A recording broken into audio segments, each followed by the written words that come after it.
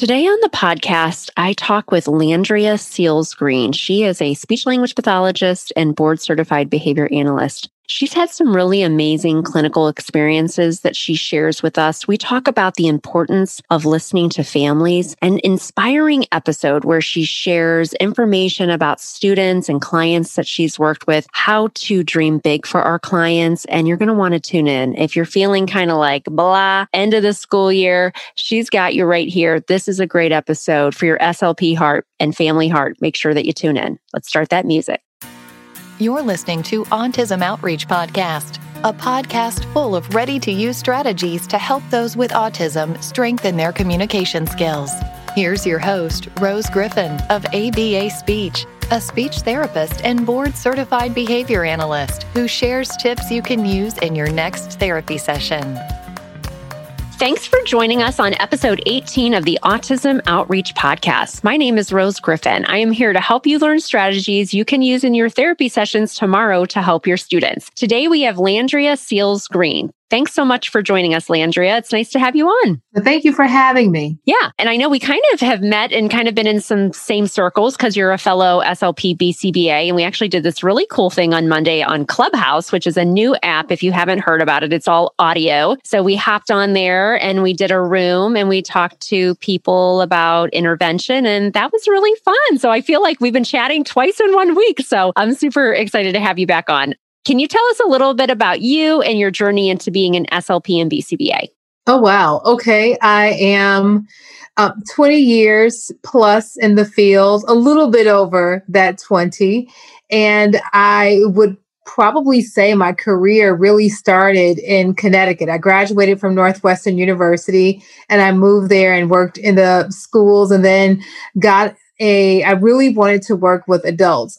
For me in graduate school, I was on the neurology or neuroscience, closer to the neuroscience track, and I really wanted to work with adults. And so, in looking for my first job as an SLP, I just couldn't find a hospital job that I could justify that would give me the compensation that I needed to live really on the East Coast because I was moving to the East Coast. And I worked in Stamford Public Schools in Stamford, Connecticut. So it's 45 minutes out of New York City. And I worked with children who had more severe disabilities because I felt like that closely aligned with being a medical-based SLP. And I quickly went into assistive technology and because of the population, assistive technology, AAC, and kind of garnered a good name for myself in doing a lot of AT work and looking at learner profiles. And that's how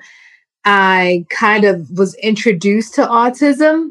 And then I worked at the foundation school, which if anyone's familiar with East Coast, there's a lot of private schools focused on kids with specific like learning disabilities. So I worked at a school for kids who had autism and related disorders. And that's how I learned about behavior and all of those things. And Vincent Carbone was in town. A parent sponsored. I went, he introduced verbal behavior as a concept. And I said, this is speech pathology on steroids. What are we doing? And I wanted the whole team at the school to start doing verbal behavior. And most of them were like, no, we're going to keep doing this, which, for all intents and purposes, we were ahead of the curve. And then I just started taking the coursework towards my certification. Oh, wow. That's awesome. I also heard, so when you heard Dr. Carbone, was it a 1-day presentation, 2 days, or 3? 3. Oh, man, you beat me. I was 2 days. I remember I was working down in Austin as an autism facilitator, and I think I was in my coursework. And what was so cool is my supervisor, her supervisor was Dr. Carbone. And I had the same moment. I just listened to everything he said. I don't know if you got the printout of it. It was like this very large binder book. You got that too. I still have it in my school-based position. And I just listened to everything he said. And I was like, Oh, yeah. That's right. I mean, it was just so good. And I remember I read Mary Barbera's book, The Verbal Behavior Approach, because I was going to work in a school system down in Texas that used that. I had already been exposed to ABA, and this was just another layer of using that to work on communication. But I also had that aha moment. Dr. Kerbone's such a good presenter that he really drives home the point, and it's so good. So that's cool. So that kind of prompted you and inspires you to start your coursework for your BCBA? Well, I think my perspective was a little bit different. I thought to myself, wow, because there's also the transcription that he does. And I thought, wow, speech pathologists have been transcribing since the beginning of time so that we can see, exactly what a person is saying and how they're saying it. And I thought to myself, wow, if SLPs had this amount of time to provide this level of intensity, we could have the same results. So let me know what you know so that I can take what I know, transform it, and just be a better therapist. I was really interested in the method of collecting data. It didn't really shift my perspective and creativity that I think I bring to therapy.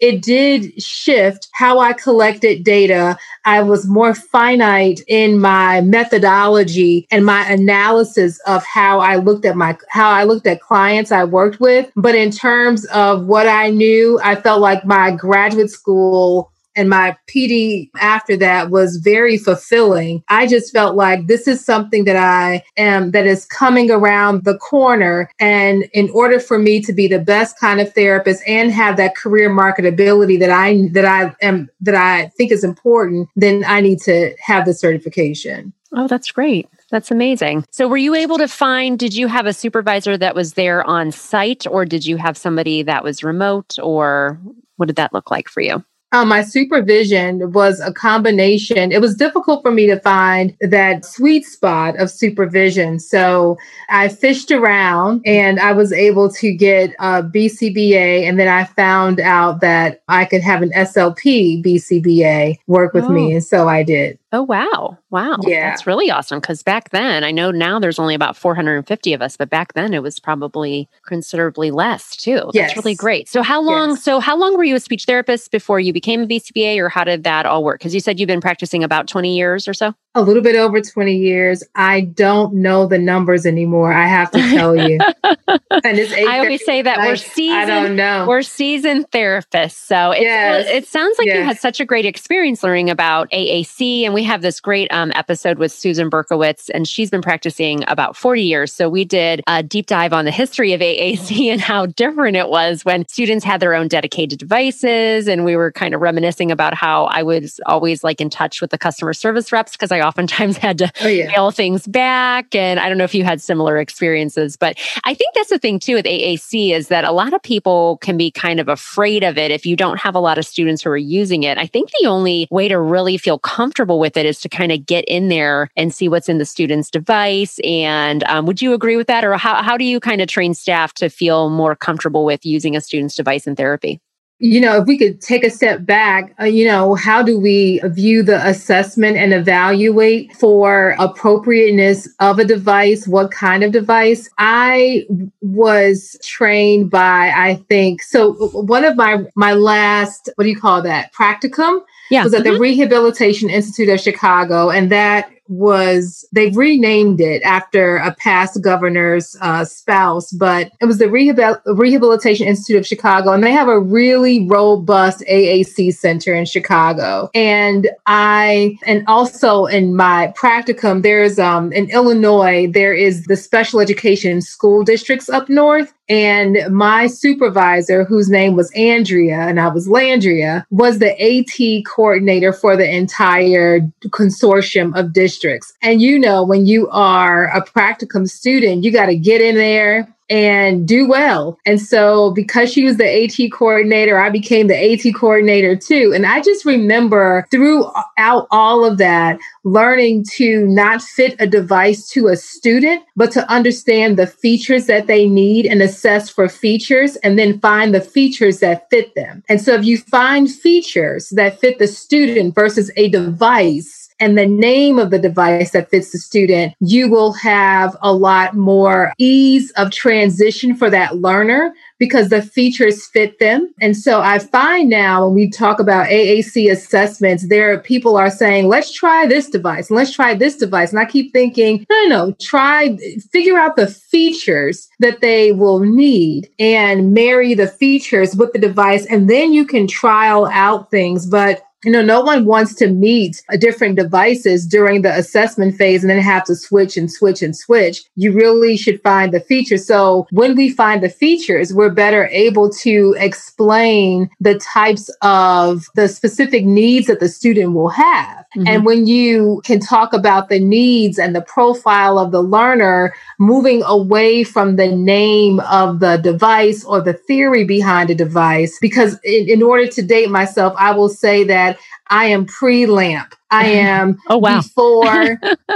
before LAMP became a commercial product. I love the Vantage product, but I like the Vantage product because it really ties into that language literacy piece for AAC users more so than historically the Dynavox did. But I remember one of my clients, his dad was the CEO of Dynavox. Long story.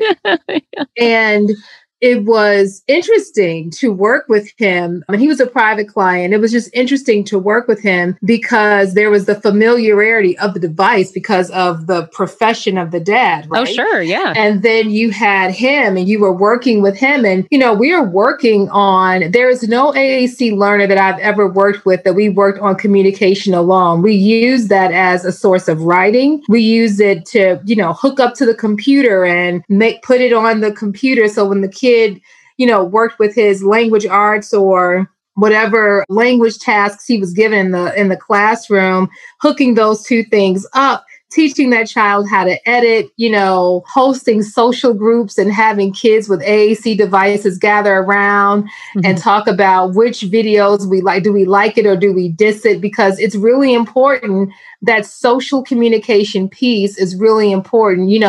Our clients need to have better social currency. If they don't, then what is this all for? Oh, I love that. I did this whole lesson. It was like a month-long thing where I had middle school students and we learned about different genres of music. It was like the perfect group because I think I had 4 or 5 students. So it lended itself to like a longer, like 4 or 5 weeks. So each student was actually just kind of inherently kind of into their own different type of music. And these students really liked music. And so what we did is I would make a little PowerPoint for each genre. So each week we would go over for speech group because I did like a traditional type of group in the classroom, but we had a smart board. So it was like really nice. And I would talk about that type of music and then I would play them samples and then we would vote, like, do we like it? Is it thumbs up? Is it thumbs down? It was really nice. I work in a very nice district. So we were able to have iPads in the classrooms. And so I had our tech person add Spotify and Pandora. So we were, the students were orienting to the app. This is a long time ago. So it was like kind of newer to have those types of things. And so they would kind of,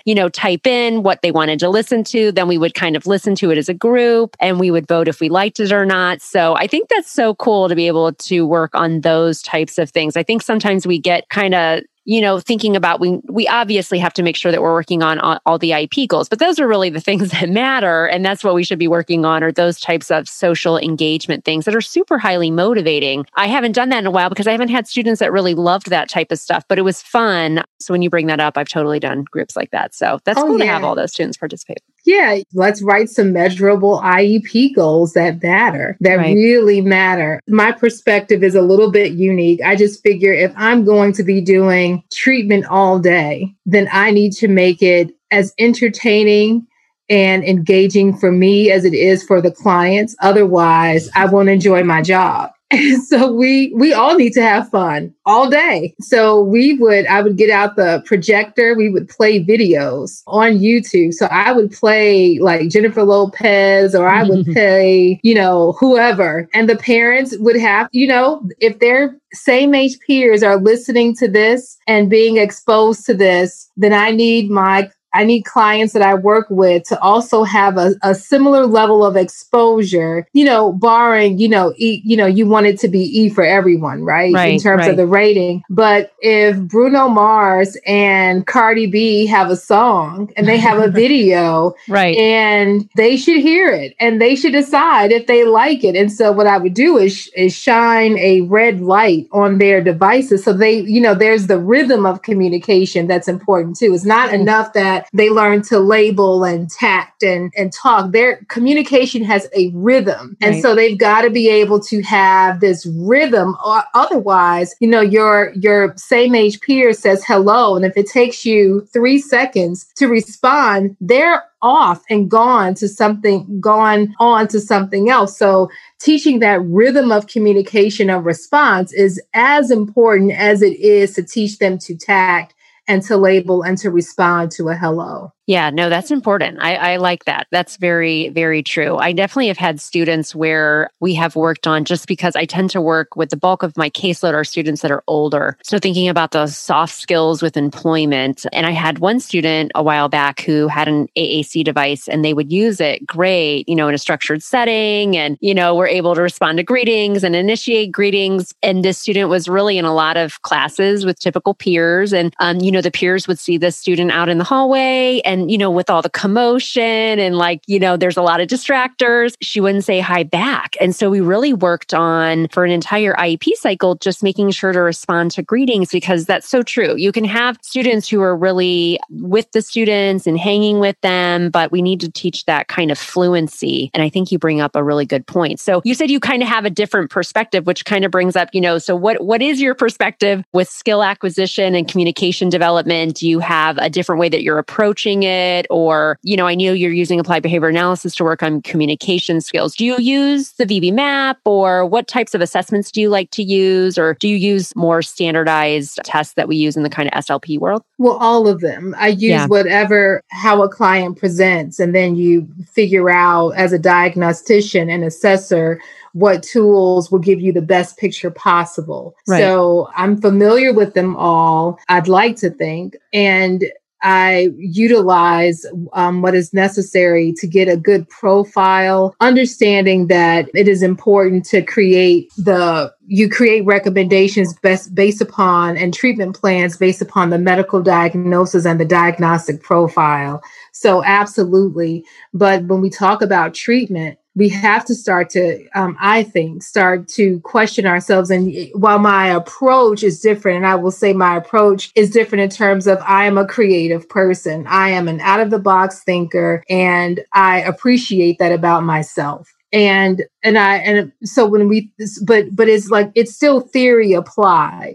Right. It is still theory applied. But when we think about where do we want our clients to end up, I always imagine myself walking into a store and meeting the greeter. And I think to myself, was that person who's the greeter in an intensive therapy program? Mm-hmm. And if they were, is their family angry? Okay. Is their family angry? Okay, yes. About their employment or? Yes, absolutely. Because does an intensive therapy program equal to being a greeter? Okay. You get me? And think about it. If you walk into a store and the person is a greeter, and from an optic standpoint, he's a greeter. Right. You just need to be able to say hello. Right. Do you need a cart? And do you really need to have communication in terms of verbal? You can wave, you can hand someone over a cart. If that is the goal, if that is the job, does my intensive therapy program, did it get them there, or should it have gotten him to a different place? Okay. And I guess that's so individualized, because I think some students, that might be really like a dream for a student, right? If they have a lot of behavioral barriers, or if there's just other things going on. So I think it's quite individualized. Yeah. Sure. But for the most part, are we working with families to make sure that all of the funds and the services that have been rendered, was that the dream? Right. And did we ever talk about what the dream is? And so, not everybody, my best picture in working with students who in the School for Kids with Autism. And don't get me wrong, I understand severe behavior. I've worked with learners with severe behavior. I remember the bruises and I remember the headbutting and I remember that. But in the larger amount of cases, when we talk about the spectrum of services from early childhood to adulthood, are we really, the philosophical match between the therapist and the parents is really important, because if my philosophy is such that everyone I work with is going to go on a vocational program, then I'm going to program to that. If my philosophy is that I am the bridge between where they are now and what they can be, and I listen to families and I don't hush their dreams about their children. I don't talk about, and we've all been in rooms where families talk about what their goals are, and we say in a before an IEP, after an IEP, I can't believe they want that for their child. But barring that, we teach to the philosophy. My mother is an educator, and she would always say that a child's education is as good as the adult in front of them.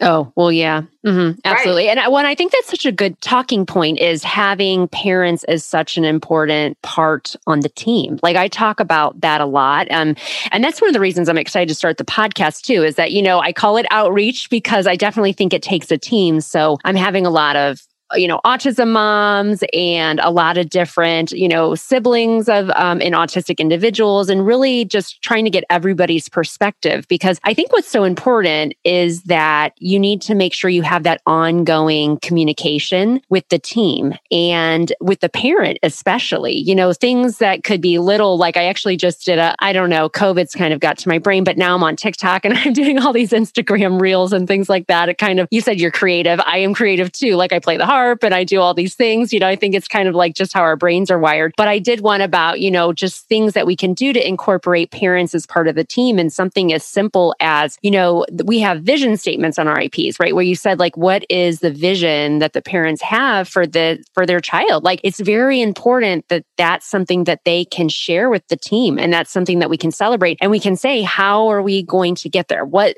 can we put in place so that we can help them achieve that dream, so that they can help to get where they're going? I think those are all really important things. And I think it's really important to make sure that parents feel that they're an integral part of the team and that they're being heard. Because, sometimes, and depending where you work, I think your mom's, saying there is probably pretty important. And we need to make sure that we're always striving to do better, right? There's that do better movement in the ABA field. But I think those are important things to talk about. Well, let me say this, and I've a couple things. My children have gone to really good schools, and private and public. They've gone to really good schools. And that phrase of your child's education is as good as the person in front of them still applies. A story, let's call this person Lauren. And Lauren was on my caseload at some point in her life. And Lauren would say to people, hi, Rose. And, you'd say, hi, Lauren. And she'd say, how many stairs are in your home?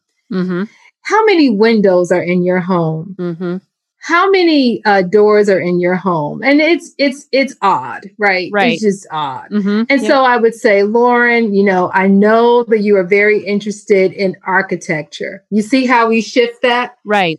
I know you're very interested in architecture. However, first time meeting someone, and then, we talk about perspective taking. First time meeting someone, you use a nice tone of voice. That's wonderful. And so we'd color that green, because I would pull in Carol Gray conversation colors, because we'd make the abstract more concrete. So she used a nice tone of voice. So we write it in green pencil. And then I'd say, but how did the person feel? Do they feel comfortable or uncomfortable when you ask them about the stairs or the doors? Right. She would say, Miss Seals, they would feel uncomfortable. And I would say, is it your intent to make someone feel that way? And she's like, no. I said, okay. So let's figure out where we can put those questions. So I never told her not to say it. Right. It was about the placement of where to say it, because everybody's got to odd something to ask someone. You just don't ask it on a first date. Right. And so, well, maybe you do. But, and then speaking to her family, it's all,